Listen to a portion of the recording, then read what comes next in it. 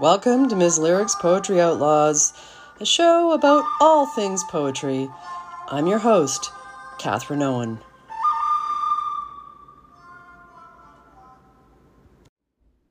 Oh, hey, Outlaws. It's some day or another. I tell you, the summer just gets really weird for me. It gets very nebulous and flows between these defined areas and then mostly these gray areas awash with who is going to not keep their appointment. Students will book in summer and then a lot of times, they forgot they were going on vacation, or they can't come this week for a variety of reasons, or they just cancel the entire summer. So yes, it's a very precarious way to make a living.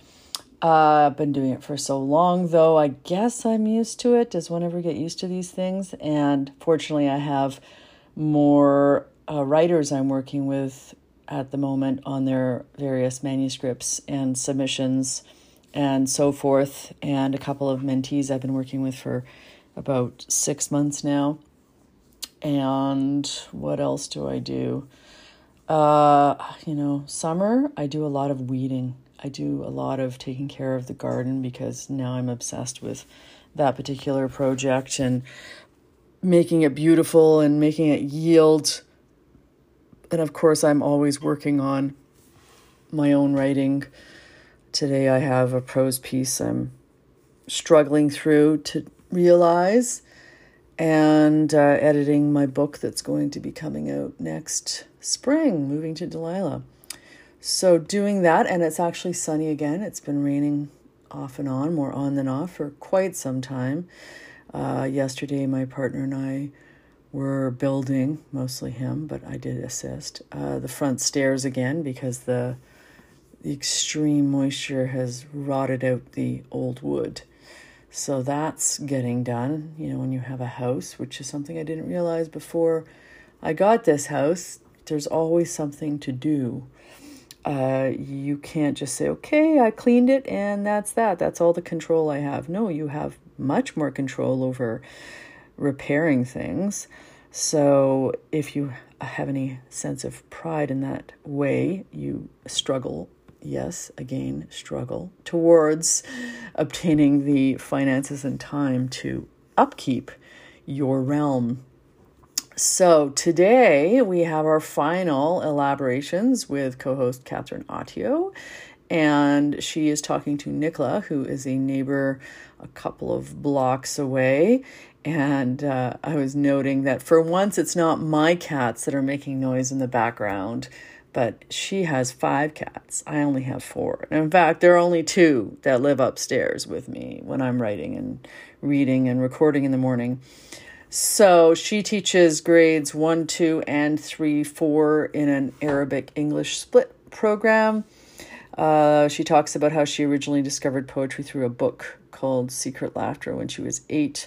She detested poetry in high school, didn't have the vocabulary or terms to deal with it, didn't like epic poems.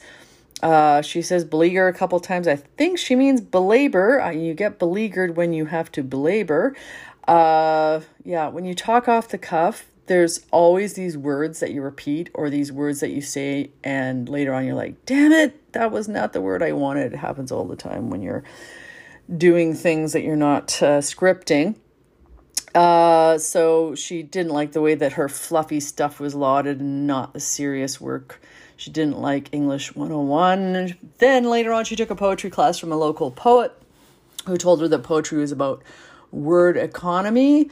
Absolutely, but I do resist the notion that it is not about grammar. Of course, it's about grammar, but also utilizing grammar in creative ways is much more possible than in prose. She talks about what she does with the kids she teaches, phonics and rhyme, and figurative language, and she tells the kids to be more precise in their speech. Takes popular songs and focuses on lyrics. I always find this interesting because lyrics are not poetry. Lyrics are written to be accompanied, and poetry is not usually accompanied by music, so it has to stand on its own. So again, that goes back to the word economy and the focus on the rhythm and the structure and not getting away with cliches in the same way that lyricists often do.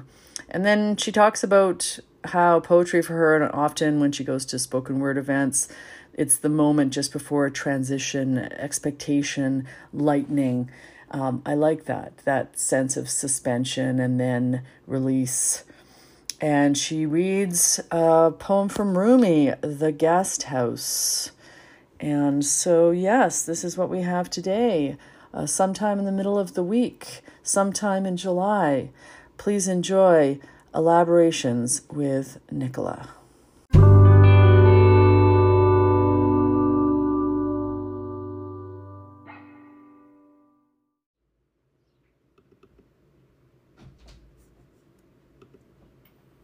Hello, this is Katherine Autio for Elaborations, which is part of Miss Lyric's Poetry Outlaws. And I have with me an elementary teacher, Nicola. Hi, Nicola. Hello, Katherine.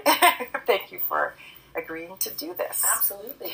And this is really exciting because you teach really, really young children. So what grades do you teach? So I'm on the English side of an Arabic bilingual program. So I have grades 1 and 2 in the morning and grades 3 and 4 in the afternoon. Okay, good. So you got lots of different students you can work with. So we'll get back to your experiences and approaches as a teacher, but let's dive back into your own experiences with poetry. So when you were a child, did you read poetry or verse? I remember, so I think I was 8 or 9, and I went to a garage sale with my dad, because we always would go trolling for books, and there was this poetry book. It was poems for children, and it was called Secret Laughter. Oh. And every single poem was about something to do with nature and being free as a child and the delights that children can experience in nature, unencumbered with adult thoughts and worries and technology and all of these things. And I adored that poetry book, and I read it over and over and over again, and it really spoke to me, and I adored it. Oh, that's wonderful. And then as you entered school as a student, at any grade level, junior high, high school, or even elementary, do any poetry lessons stand out to you? You know, I don't actually remember any poetry lessons from elementary, although I realized as a teacher, absolutely there were some. But I don't really remember until later junior high and high school, and absolutely detesting learning about reading and doing poetry. Mm-hmm. Mostly because I didn't really realize until about grade 7 that me coming from my working class downtown apartment background, I did not have any of the vocabulary, vernacular, any awareness of, or even figurative language that many of the students around me did. But there was an assumption, and I don't blame teachers. I mean, you're teaching as best as you can. You're teaching what you know. But there was an assumption that we would just understand the complexity of the language. And at home, I couldn't come home and start talking about something bellicose, because my parents would then wonder if I'd grown another head or what have you. And quite frankly, they were too busy working, so they're not going to listen to that baloney. And then I also found that there was such a focus on these long, epic poems that I felt sort of beleaguered one theme over and over and over again. And to me, that was just, I think that's not the kind of poetry that I can connect with, because I don't need the constant written detail, because I can connect with it in a very different way. I can visualize, I can feel, I can sense, so I don't need to sit there and beleaguer things. And I think, and then also, one of the other things I struggled with is I took some writing classes in high school. It was a fine arts school. And one of the things that really frustrated me as well is the poems that I really wrote that I felt I connected with were kind of not being connected with by other students or by the teacher. But when I'd write these little fluffy, I don't know, like back of a napkin, just cheesy, fun kind of poems, they were lauded, and I really struggled with that because I thought, this is not really, like, all this is it's basically just like almost like a wall saying, like, you know what I mean? Like, it's okay to procrastinate today. You know what I mean? Yeah. So that's kind of like what internet poetry is now, like the little two-liners, right? Right. Yeah. Where you take a quote and that's poetry, and yeah. So that was not for me. But then, I also hated it my first year English. English 101 is a bit of a.